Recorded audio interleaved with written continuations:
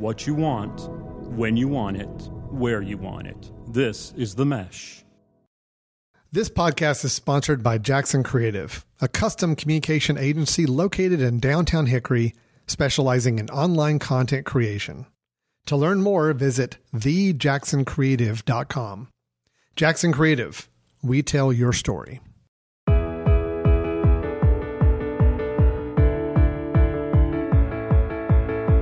Hello, everyone, and welcome to the FOREcast. I'm your host, Alan Burton. Thank you for listening to this new golf podcast on The Mesh. And be sure to check out all the other shows on themesh.tv. They're all produced right here in the western region of North Carolina. The FOREcast and all other Mesh shows are available on Apple iTunes, Spotify, Stitcher Radio, and all other favorite podcast apps. We have an amazing guest today, a really good friend of mine, a gentleman I have known and been mentored by and coached by for the better part of 8 or 9 years now, I would guess. This fella is the owner, inventor, and guru of all things in the green reading and putting world. He is the owner and inventor of Aim Point Golf. His name is Mark Sweeney, and Mark has taken some time out to spend with us this morning, and let's talk putting. So I am so happy to welcome Mark to the show. Mark, thanks for taking time to join us this morning. Yeah, thanks for having me. Well, I know you travel the world, and you've done some amazing things for our game of golf. And when I first came across your information, it came to me through a friend and another good golf instructor friend of ours, Jason Sutton, down in Charlotte. And Jason was hosting an Aim Point green reading clinic at his golf course down at Carmel Country Club in Charlotte. And I had seen the book that you used to teach out of, and this book had all these numbers in it and these circular diagrams. And I'm looking at this. Bobby Clamp had actually showed it to me and said, "Alan, have you seen this?" And I said, "Bobby, that looks like hieroglyphics, man. What the heck is that?" And he started to explain it to me a little bit, and I said, that is fascinating. As a golf instructor who's, for the last 20-plus years, tried to help golfers, I'm always open-minded and open ears to someone that has information. And when he showed me this, it just piqued my curiosity. I said, I have to learn about that. That is amazing. That is incredible. So what you've been able to do for the industry is commendable. And at this point in my career, I don't know how I would have made it this far without this information to teach players. Let's talk about where this thing started for you and tell us how you got to where you are. Where did this thing begin? Well, it started as me just watching golf on TV and not understanding why the best players in the world were not particularly consistently good green readers. You know, sometimes they were great and sometimes they would just blatantly miss putts. That always shocked me. And I had a background in software development, so I actually, as a hobby, just went out and wrote some software and kind of figured out how to piece together the puzzle of how do you predict what a ball is going to do on a green. And that was in 2003. Came together pretty fast, and then ended up using that on Golf Channel on TV for about 6 years, which made us perfect the math on it. Because on Golf Channel, I had to predict any putt on any green under any conditions for any player of any length to any hole position. I had to be accurate to within 2 inches, and that included wind, grain, green speed, everything. And so there was a very high demand on accuracy, and so spent a lot of time getting that right. And then once it was right, thought to myself, there's a lot of things that people that I see as, simulating these putts and geometry of green reading that people just don't know. And so I started to get into teaching, and what took a long time was going from the super complicated computer program to, what we see now as express reading and maintaining pretty close to the same level of accuracy. That took, 10 years to get to that level. Right. But it was, what you originally saw with the chart was kind of in the middle. It was still fairly complicated, and you were what we call an early adopter in that, which was great. There's a number of great instructors who got in early because they realized there's value to the information. But we still took a little while to figure out how to simplify it down to where anybody could use it. Exactly. And your television broadcast product that was on the Golf Channel for so many years actually won an Emmy for technical achievement in 2008. And that's just an amazing accomplishment. And if you go back now, I think we can still see on YouTube some of those older broadcasts where you're putt predicting program was shown on the screen, and how accurate it was just phenomenally fascinating for me and certainly for the viewer. We miss that. We don't see that today, do we, when we see the broadcast? No, I miss it too. The very last putt we ever did was Justin Rose at the Tour Championship, and it was about a 50-footer with about 30 feet of break, and it went right down the line the entire way into the hole. And the line was 3 inches wide, so I had a 3-inch margin of error. Wow. And that was one of the best putts we ever did. It was actually the very last one we ever did on air. Wow. Fantastic. I mean, your experience with over 100 PGA and LPGA Tour players, and we're talking about 9 major winners. We're talking about 3 number 1 players in the world. There's a reason why players are seeking out your information and utilizing it to play golf for a living. The information is so accurate, and that's one of the reasons that I got involved. Is it just blew me away when I realized there was information available to be a better green reader. I mean, golfers forever thought about the myths of green reading. We hear this in our clinics all the time. I think you know this, and that the grain grows toward the water. The grain grows toward the setting sun. The ball breaks towards the Las Vegas Strip. If you're at TPC Summerlin, it breaks toward Rays Creek. If you're at Augusta, Indio and Palm Springs. I mean, all these myths that you hear. And the real physics of it is simply not considered by a lot of golfers. And they need to understand the physical factors, don't they, Mark, if they're going to be better green readers? Yeah, I mean, the proof is, well, first of all, if you could bend the laws of physics on golf courses, NASA would be out on golf courses trying to figure out why that's going on. And so it doesn't happen. And the proof was we did 6 years of live TV, and the only thing we ever knew about a putt was what was between the ball and the hole. We had no concept of where downtown was, northeast, west, south, rivers, oceans, mountains. We didn't know. We didn't care because we didn't need to add that in as a variable to get the putt right. So all we knew was from point A to point B, there's a certain amount of slope, and the green was a certain speed, and if there was wind, throw some wind in, and that was it. And we never had a problem ignoring all those other factors. And that's it can cause some pretty heated discussions when I tell people, no, the mountain doesn't actually push the ball. The doesn't actually pull the ball. There is no force acting on it. And for me, it's just if you really can't read greens, that's something you default to as well. I don't know, so it must go towards the water, which obviously doesn't have to happen at all. Right. And what was fascinating for me as a young instructor, I certainly watched players hold their putter up and try to plumb bob a putt. And in my mind, I knew there was no real dependable accuracy with their method, but I didn't know enough about the physics involved to explain it away. And so when people held their putter up, I was fascinated that they believed that was the best way to choose a target for a putt. But as I learned more, and you shared with me so many great concepts about what's actually physically causing the ball to do what it does, it's very simple for me to explain why that may work and why that would probably not be very dependable on a regular basis, especially if green speeds were changing. Yeah. It's if you don't have anything and that's all you have, that's all you have. But I'm to a stage now where occasionally I'll get somebody come in and take a putting lesson who doesn't do aim point, and my response is really, well, if you're not a naturally good green reader, I can't help you any other way. I can teach you very, very accurately how to read a green. But if you're just guessing on your own and you're not accurate, I still, to this day, I've been teaching green reading for 15 years. I still don't know any other way that's going to give them consistently good reads. Right. Some people naturally read greens well, and that's great, but you can't take that and transmit it to somebody who doesn't. If you ask a great green reader, how do you do it? They go, I don't know.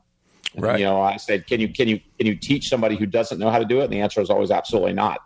So we as coaches have to have a way to give somebody a skill that they don't naturally have, and that's where aim point kicks in. Exactly. I think where a lot of good green readers might say that, well, the reason I'm a decent green reader, and they probably aren't really aware of this, they've hit so many putts across so many different slopes and so many different green speeds, their brain becomes capable of remembering a picture, and they're matching those pictures from their memory from hitting thousands of putts. And I think it might have been you that even told me this. I think when you asked, I believe it was, I don't remember if it was Hank Haney or certainly a great instructor, you asked him his thoughts on what does it take to be a good green reader. And I think it was you have to be a good green rememberer to be a good green reader. Yeah, I mean, that's great if you're on tour and you play the same courses every year. But if you're a younger golfer and if you're playing different courses, or if you're new on tour, it doesn't help you at all. Exactly. So you've got to be able to, we as putting instructors, we've got to be able to walk out to any golf course in the world and get every read right the first time, which ideally, as a competitive golfer, you want to pretty much do the same thing. So, yeah, remembering is great. But when they redesign greens, and I always remember kind of watching Tiger when he would play greens that were newly rebuilt. He was never as good as when they were the older designs because they'd make subtle changes, and what he remembered the ball doing was not always what it did after the rebuild. Exactly. And so that was always a setback. Well, when green speeds changed, I think this past year at Augusta, there were even some comments about how the greens might have been a little slower than in years past. And the ball doesn't break as much when you have slower surfaces because you're going to have to give the ball a little more velocity to travel that distance across the slower surface. And when you have a time variable, you get different break amounts. And that's kind of what I think happened this past year for a few of them. Yeah, I mean, golf greens are living, breathing organisms, and there's only so much you can do with speeds. And if it's hot, humid, or rainy, you've got to, as a player, you've got to dynamically adjust to the conditions. If it's hot and humid versus cold and windy, you get very, very different reactions during the day or over the grass. And you've got to be able to adjust to that. You can't just say, well, last year this putt did this. Right. You've got to have some ability to say under different conditions, what will the change be? That's where aim point kicks in nicely. It doesn't really matter what the speeds are. It's very easy to adjust and get an accurate break, whether it's faster or slower. Right. Well, let's talk a little bit about how the aim point process has evolved. I know when I first got involved, as I mentioned, there was a chart. I still use the chart. I have it in my yardage book in my back pocket every day when I'm out there teaching because I actually love the information that it provides. But what was fascinating about it, as you mentioned, we would give an aim point clinic back in those days, and we might have 8 people in a clinic, and maybe 2 out of those 8 people would really feel like that information was going to be, processed and transitioned into their daily play. They would be fascinated at the accuracy that the information was providing, but most players would find it difficult to implement the new skills that were going to be necessary to do the read with the chart. And so we were all looking for ways to simplify this process, and let's talk a little bit about how that transition occurred. Yeah, it was actually fascinating because we had, the process was super accurate, but it relied on at least you getting at least 3 variables correct. And so it was work. I always told people it would take about 6 months to get really good at doing the chart read. And most people are not going to give it 6 months, to be fair. Right. And I probably wouldn't either if I just walked into a clinic. So it worked, but it was difficult. And I've been thinking for a couple of years, I've been kind of beating my brains over how do we make this easier. And I just didn't come up with anything. I couldn't come up with anything. I hit a wall. And then, they say invention is the mother of necessity. And I had to teach a clinic to very young kids with Rob Noel. They're like 7 and 8 year olds. And I was landing. He was texting me on the plane. And the clinic was in like 2.5 hours. And he said, you can't teach them the chart. They haven't had angles in school. They won't get it. Think of something else. And I literally had 2 hours to think of something else. So we came up with this, and you probably remember this. I was there. Call it the thumbs up read, where we use our thumb just on the high side of the hole just to get kids aiming on the high side of the hole. And then it turns out that if you use 1 finger per percent, it actually matches the physics of a golf ball breaking on a golf green, which was mind-blowing to me and probably everybody else at the time. I'm sure when you first saw it, you thought it was insane. Most people first saw it and they were like, yeah, that's cute, but, you got to be kidding me, right? I mean, maybe it's fine for brand new golfers or kids, but what we learned very quickly was that it was so accurate that tour players were saying, oh, I like this better. And that was a big learning experience for me with teaching, was something that I thought had to be a little bit less accurate. We got better performance out of it because it was more natural. It was visual. Right. You were facing the hole. You weren't doing numbers in your head. And we actually got better performance from players out of a process that I thought was 5% less accurate, but they performed way better, and that's when I realized, okay, this is the way to go because anybody can do it at all, regardless of experience. It's accurate. It's easy. It's fast. And then it was just off to the races at that point. That was 5 years ago now, more than 5 years ago, believe it or not. Yeah, and I remember when we came up with this concept. I was at the conference actually, the time that the thumbs up read was introduced, and a guy was Rick Murphy and I were standing on one section of that putting green, and we were holding our thumbs up, and everybody on that putting green had thumbs up in the air that morning. And yeah, I don't know if you remember this, but I looked at Rick and I said, "Man, we got a 6% side tilt here on this putt, Rick." I said, "Man, my thumbs are fat, but 2's not going to give me near enough break for this putt." 2 is not going to do it, and that's right. And he looked at me and he said, "Well, what are we going to do?" And I actually said, "Man, we're on a 6." And I said, "I think if we put up 6 fingers, we could probably get this thing playing high enough."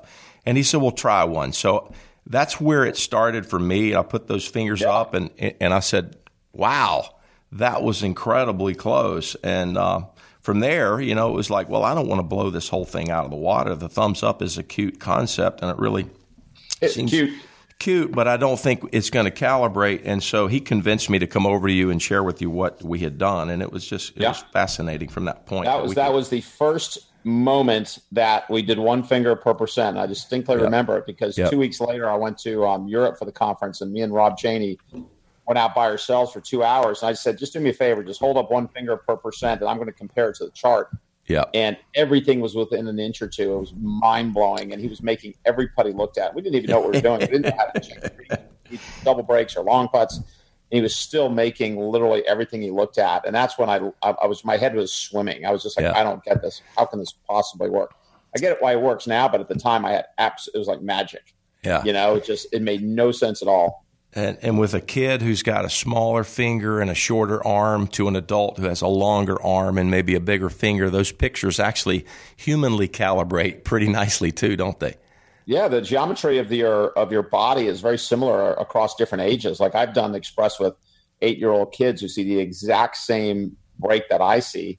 Right. There's little changes with hand size and arm length, but not much at all. I mean, I've never met anybody who couldn't fit everything from stimp 8 to stimp 12 in their natural arm positions. That's the really cool thing is, and it also happened to work out with percentage of slope. So 1 finger per percent works perfectly, which is we've always done everything in percent. It doesn't work in degrees, but it does work in percent perfectly. So I was just struck a lot.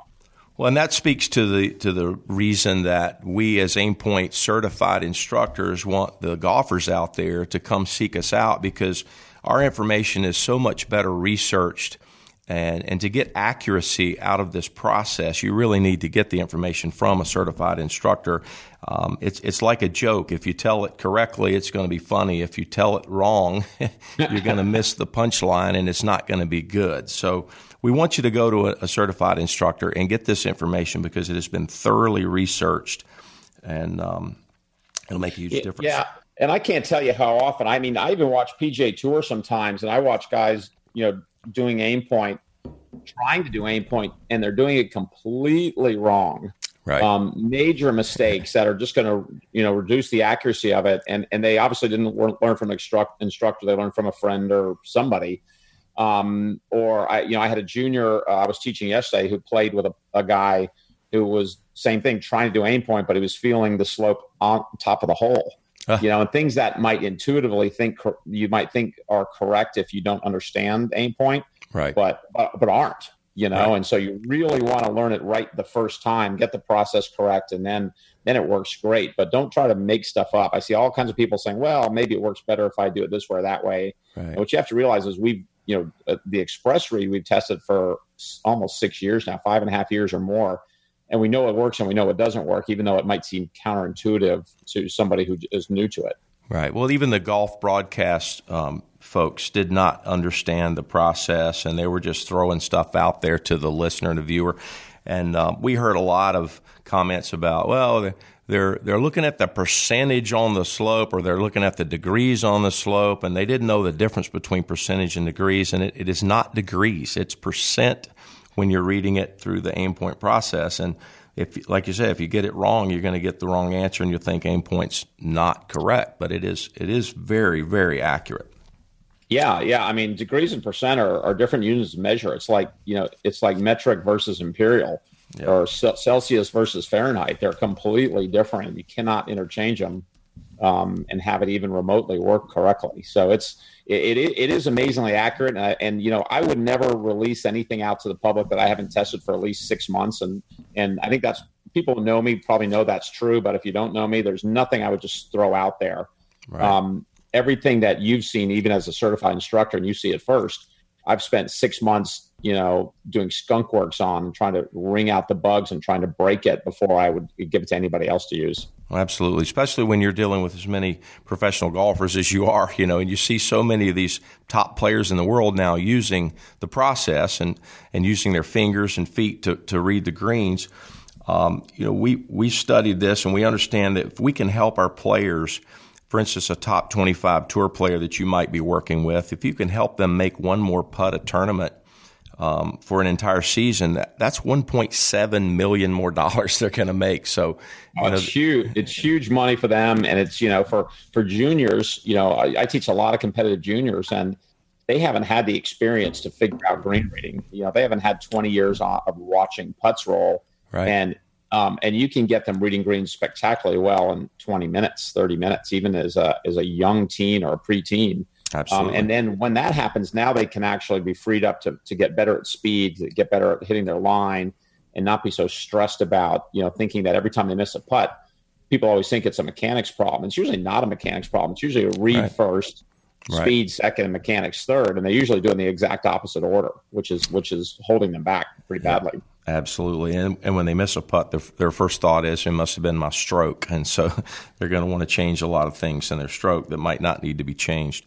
But that's the process that we're trying to help golfers with. And what my experience has shown is that golfers in general have no real clue about how much a ball breaks. When I ask a player about a 10-foot putt across a 2% slope on a 10 stemp, I'll demonstrate that putt, and I'll set it up, and I'll say, well, how much do you think this ball actually breaks?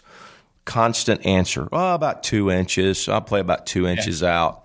I said, well, you're going to have to hit that thing pretty hard if that's actually the line you want to hit your ball on. And you say, well, it's how about 9 inches? How about 9 inches? And when you put a marker out there at 9 inches, they look at you like, no way this thing's going to break that much. I said, well, when you coordinate the correct speed with this line, I think you'll see why it's going to break 9 inches. And you just have to set those kind of putts up and constantly show golfers that putts break more than you think because you're just not good at getting the speed correct. And that's why they three putt. So if we help a golfer, a recreational golfer, eliminate three putts, gosh, that's huge. I mean, that's going to be huge. Yeah, it's interesting because I do a lot of performance analysis also. I was doing performance analysis before I did aim point, believe it or not. And one of the top two things to reduce bogeys for higher handicaps is three putting. Exactly. Greens is number one, and three putting is actually the number two thing. Yeah. Which is primarily, if your read is off and your speed is off, so you have a double miss, and you're going to three putt way too often. Yeah, and I constantly have to twist a player's arm to give them a putting lesson, and they're out on the range saying, I need to get a new driver. I need to hit this driver farther. I just don't hit it far enough. And of course that may be true, but then when they have 6 3-putts around, well, hey, there's some low-hanging fruit over here. We need to go pick this low-hanging fruit, pal. Hey, I'm 260 pounds. I can't dunk a basketball, and I don't think I'm ever going to, so I need to learn how to do something else. I gave up trying to hit it longer about 3 years ago. I just move up a tee now. Yeah, absolutely. The vanity of having to play from the back where the men play. I'm just like, I don't want to hit 3 irons into the greens anymore. No way. Yeah, and as we look at golfers, how they visualize putts, and I think you can speak more to this, but we're seeing that not every golfer is viewing the putt the same way. Their picture of what they like to see, and we're discovering new ways to help golfers see the putt best for them. Some of the new concepts that the aim point process has discovered as we look at entry to the hole, as an angular relationship. Let's talk a little bit about the entry points that we've worked on. Yeah, we traditionally as an aim point instructor, we've always said, here's your aim, here's where you start the ball will break in from there. And it's been very natural for us to teach and think that way. But there's a lot of players who want to visualize curve and apexes, and they want to see the shape of the putt, not just roll it to it. And so starting about a year and a half ago, maybe 2 years ago now, a year and a half ago, I started to address that by figuring out, okay, how do I know where to aim, but let me figure out how to accurately show the shape of the putt. So if there's a player who wants to see the shape or the curvature, we can actually very, very accurately show them that right now. It takes about 1 second, and it's helped quite a few golfers. And it's not the apex we're showing because it's a point, that aim point that we calculated personally because it's easy to find. And you actually named it, Alan, the drop point.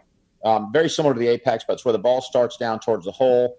And I've been teaching it now for about a year and a half, and I have some golfers who love it and just their performance jumps through the roof. I have some that don't care at all, and Sure. So as an instructor, we need to be able to help anybody who walks in the door, regardless of what they want to visualize. And we're there now. We can show you anything you want to see about the putt. And just with a little pretty simple test, we can figure out how that player performs the best.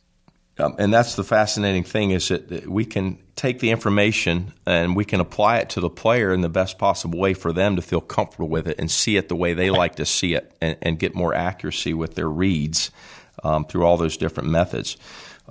It's fascinating to me that there is a science, a measurable science.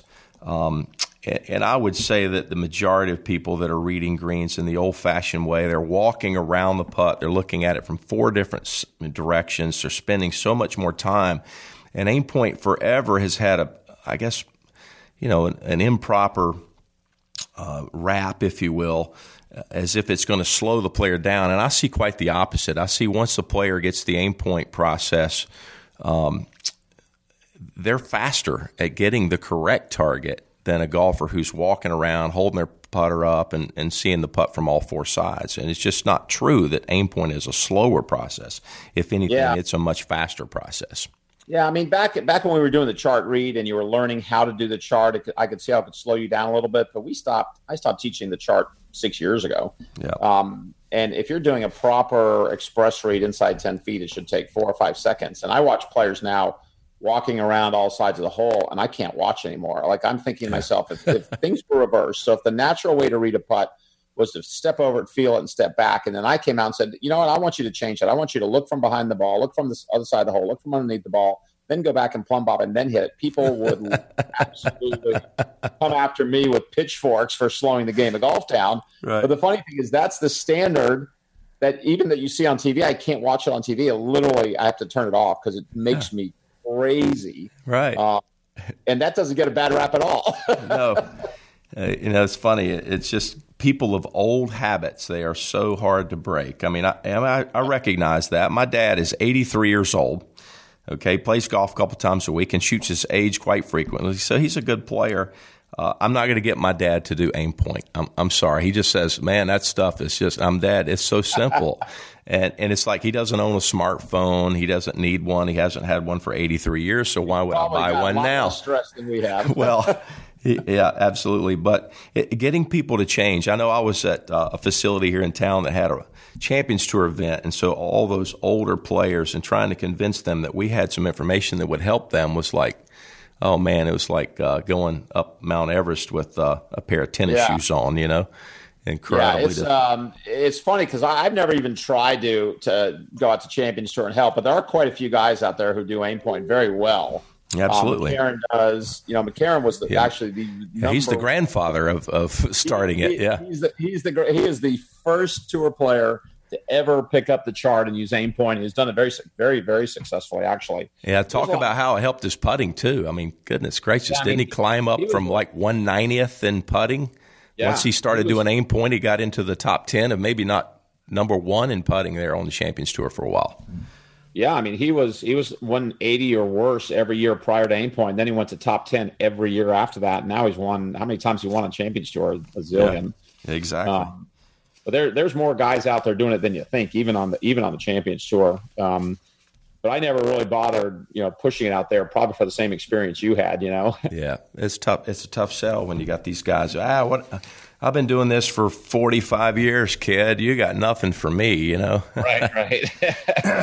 Well, I remember when I first bought TrackMan, it was kind of the same thing. I was on the range there at the Champions Tour event, and I'd just gotten TrackMan. This was about 7 or 8 years ago, and one player said, "Man, I don't need that machine to tell me what I'm doing with my golf ball." And I saw on Twitter 3 weeks after that, he had gone out to Las Vegas, this particular player, and he sought out an instructor who's known as TrackMan Maestro on Twitter. So he was definitely using TrackMan there.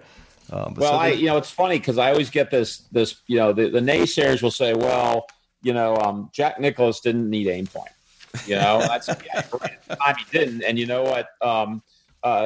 If you go back another 100 years, they didn't need Titleist balls and Middlewoods. But the reality is competition keeps evolving, and good players are going to look for competitive advantage. And as they get competitive advantage, the field needs to catch up. And before Jack, they didn't use yardage books. A single person on tour who plays that yard just now? There's no way, right? Because you're at a disadvantage if you don't, and it's becoming that way with aim point, where you are going to be disadvantaged if you don't know how to use it.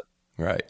So back in the days when we were teaching out of our chart, I got a lot of blowback from students about knowing the exact distance they were from the hole to actually do the read. And I would say to them, "Hey, you have a rangefinder?" And, of course, they would say, "Yeah, I have a rangefinder." And I'd say, "Well, how much did you spend on that rangefinder?" And they'd say, "Well, $400, I think." I'd say, "Wow, it really meant a lot to you to know the distance of your approach shot from the fairway, but when you get on the green, you really don't want to know the distance of your putt." It's just fascinating to me. And so it's been a mentality that I'd brought as a coach now to my lessons to the players. I say, we want to know what we can know and guess less. And that's exactly what aim point does. It helps players know more about the physical factors that are involved and choosing a good target for this putt. And there certainly isn't an exact point that the putt has to be hit at. There's a coordination of speed with that line that's so important. I refer to it as the compatibility between your line and speed. And there's an aim window, if you will. I think we all know that you can play a putt a little higher with softer speed. You can play it a little lower with firmer speed. And we're trying to find players that acceptable window. And that's what aim point does. It shows you where it is. So that's really what it offers to understand. There's a window, but it's not as big as people think. There's a window for how long or how short you can hit a certain club. Maybe not how short, but how long you can hit a club. And if you're trying to hit a sand wedge 190, it's not going to happen, right? And if you try to play 1 inch of break on a 10-footer on a 2% slope, it will never, ever, ever go in. And so what we're saying is, let's very, very quickly show you where the middle of that window is, and you can tweak it an inch or two up or down, but that's about it. Yeah. And anything outside that window, you will not make the putt. And so why bother even trying to hit putts and breaks that are completely unmakeable? Well, I've tried to explain to players too, and showing them that the aim zone is going to widen as the break amount increases, and the wider that aim zone is, the more difficult their putt is. Absolutely. I mean, because then you've got to match up your speed and aim much more precisely. If you have a straight putt, you can hit it straight in at a slow speed or a fast speed. But the more and more slope you get, the more those have to coordinate with each other. Otherwise, the ball doesn't go in because the ball is moving laterally so quickly. And we all know, obviously, big breaking putts harder to make than a straighter putt. Right. But it gets dramatically harder to make. Your typical putts, 1, 2, even 3%, you don't have a huge window. Right. And as soon as you get bigger than that, it gets tough.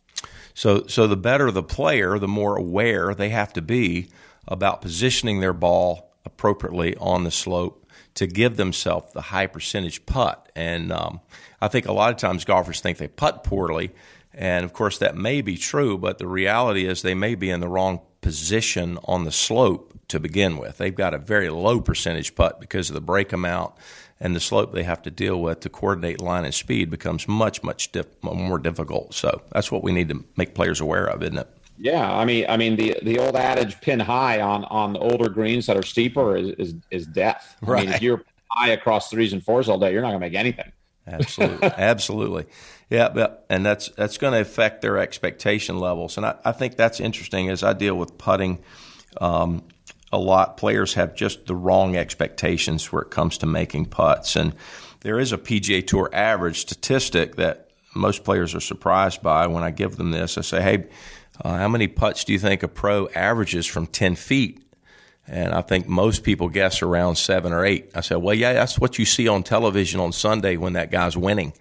But it's closer to 4, isn't it? It's 4 out of 10 as the PGA Tour average from 10 feet. The best in the world miss more than they make from 10 feet.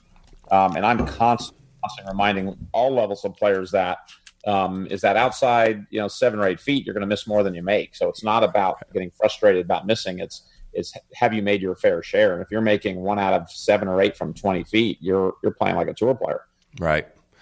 Yeah, that's exactly right. Well, Mark, I tell you, the golfer that is listening today will do themselves a huge favor if they seek out an Aim Point certified instructor and learn what we can share with them about green reading. In addition to that, speed control. That has been a big movement in our instructional message to share how to control speed better, isn't it? Yeah, I mean, I've started teaching speed the last 2 or 3 years now, and I do it at every level of player, whether you're a brand new golfer, which I would teach speed first to, as they get better and better, speed has to be taught hand in hand with the read. The read is one thing, but you very quickly got to match up your speed with it to be able to really convert putts. And even watching the NCAAs, I've been watching last night, the women's championship. Mm-hmm. And as great as those players are, there's still a couple you can pick out who just moved the putter all wrong and they had poor speed. Absolutely. And it's just kind of a fundamental misunderstanding of what controls speed, how to manage the way the putter moves. Right. Yeah, I think players, I generalize this in saying this, but I think golfers have most often a very slow, short backstroke, and then they really accelerate through the ball, don't they? Especially on these longer putts or a putt that's got a lot of uphill slope or a slower green. They recruit their velocity with that massive acceleration in their stroke, and they're just unaware of why they can't control speed. So it's good. And that's exactly what I was watching a few players do last night, and they were really struggling with the uphill, slower putts. And the best golfers and the best speed players don't do that. They're not trying to jab through the ball to create speed. They create speed earlier, and then they're very smooth with it. They typically have longer strokes. Right. And so I do spend every lesson I ever give, we spend some time on speed because that takes the longest to develop, and it has to be worked on kind of constantly. Sure. And there's not one method that's absolutely the perfect method, but you see a combination of things that great putters do to control speed. And I think a guy asked me one time or shared this information with me. It's a great concept. He said, if I was going to ask you to drive your car into that brick wall and you had to guarantee that you were going to hit the wall at 14 miles an hour, he said, how would you do that? And I thought about that for a second. He said, you probably wouldn't park the car really close to the wall and hit the accelerator and hope that you were 14 miles an hour when you crashed into the wall. You would get back from the wall enough distance to get up to 14 miles per hour and give yourself plenty of cruising speed and distance to get 14 miles per hour and then hit the cruise control and then you crash into the wall at 14 miles an hour.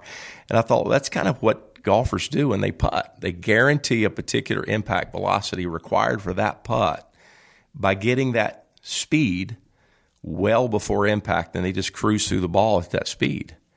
And yeah, that might be the best analogy I've ever heard, actually, because that's exactly right. If you start close to the wall and are gunning it, the chance of you hitting 14 miles an hour is pretty slim versus get up to 14 and then just lay off. And that is what you see the best players do. They get their speed earlier in the forward stroke, and then they kind of ride it out through impact. Exactly. And we obviously know that as geeky as we are about putting, that the putter is going to slow down at the moment of impact. But it's not accelerating aggressively through impact as we used to hear people teach that. We want you to accelerate through the ball. And it's like, ugh. Yeah, I think that concept has really ruined a lot of players, frankly. Accelerating through the ball makes them short and jabby. In my opinion, it can make them yippy also. Absolutely. Some people I've seen that are very yippy tend to be short, very fast accelerators. So it always makes me very nervous when I see that. Yeah, it's difficult to transition and move the handle, the shaft, and the club head, at the same rate when you're pulling on that handle and changing that velocity so rapidly through your transition. I think that makes a lot of challenge for golfers. And certainly I see that a lot with recreational players. But that's what they're told to do. They're told to accelerate through the ball. And I guess maybe they had this massive backswing at one time and extremely scared to hit the putt too hard because it hit one 10 feet by, and then they have this massive deceleration. Right. And so they're just told to do the opposite, but that's not going to work for them very well on a consistent basis. One thing I've tried to get players to do is when they practice, and I stole this from a fellow aim point instructor, John Graham. John used to put a coin on the green and say, I want you to stop the ball on this coin. And I transitioned that to another concept where you putt to an old hole. I want you to stop the ball on the old hole, the hole that's plugged up that you can see. But when golfers putt to a hole, they might see the ball go in and immediately assume that was a great putt. And it's right. You're completely robbing yourself of the feedback about how that ball's speed was going to encounter with a hole. And we like to call it capture speed, but we can see the capture speed much better if we get a player to roll a ball to a point on the green. Maybe it's a coin, maybe it's an old hole, but they can see where that ball is going to come to rest in relation to their target and get a better insight to how they're controlling delivery speeds. Yeah, I mean, if your ball's ever hitting the back of the cup, you're hitting it way too hard. Right. Way too hard. And you'd be surprised if you roll it over a fake hole or something, for it to go 1.5 feet past the hole. It's not going very fast at the hole itself. Right. It's going a lot slower than most people think to go that far past. Yeah, and when you putt uphill to a hole, the back of the hole is much higher than the front edge of the hole, so you're gaining some benefit putting into that uphill hole that you probably aren't even aware of. Yeah, no question about it. The speed can be much more aggressive and still go in the hole, and then when you're putting downhill, it's the reverse. The back of the hole is lower than the front edge of the hole, especially on a steep slope. So it's a big physical factor there at the hole when you have that slope around the rim of the cup. Yeah, I do, particularly birdie length putts. We do a lot of speed control work, where minimum to me is about 4 inches past the back of the hole, and maximum is about 2.5 feet. Mm-hmm. Anything short of that, anything long of that's an equal fail, frankly, because you never want to trade off a 3-putt for leaving one short. Right. And so, especially with junior competitive golfers, spend a lot of time where only in that window is it acceptable. Anything outside that window is a fail. Yep. Fantastic. Well, if golfers are listening, they're going to benefit greatly by finding an Aim Point certified instructor to spend a little time with. You can come see me here in Hickory, North Carolina. You can chase Mark Sweeney down when he's not flying to China or Europe. He's going to be somewhere around Orlando. I think you're still over at the Waldorf Astoria Golf Club. Is that correct, Mark? Yep, I'm in the Waldorf. I'll be there. I'm there on and off during the summer, but that is the home club that I teach out of, yeah. And as far as a golfer wanting to seek out a little time with you, would they want to email you, or how would you like them to try and reach out to you? Email is the best way. Just go to aimpointgolf.com. You can get my email there and email me. There should be my schedule should actually be available on there also, although it'll be blocked out. I'm gone for the next couple of weeks. But that is another way to do it also. Fantastic.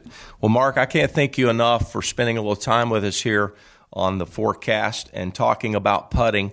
We'd love to have you back soon. We'd love to have you come back in, and maybe if you're in the area, you can come into the studio and do a show with us as well. But we can't thank you enough for spending a little time with us and sharing some of your genius, and look forward to seeing you again down the road, my friend. Great. Thanks. Anytime. All right. Take care, Mark. That was Mark Sweeney from Aim Point Golf, and I'm Alan Burton, your host. I hope you learned something about your putting today, and if you did, send us a message. You can reach us at alan@alanburtongolf.com, and you can give me a phone call if you'd like. My number is 704-232-3673.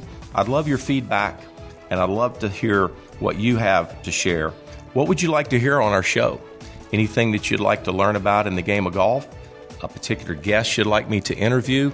Or anything at all? Please give us a call. We look forward to hearing from you. And until next time, I'm your host, Alan Burton, on The Forecast.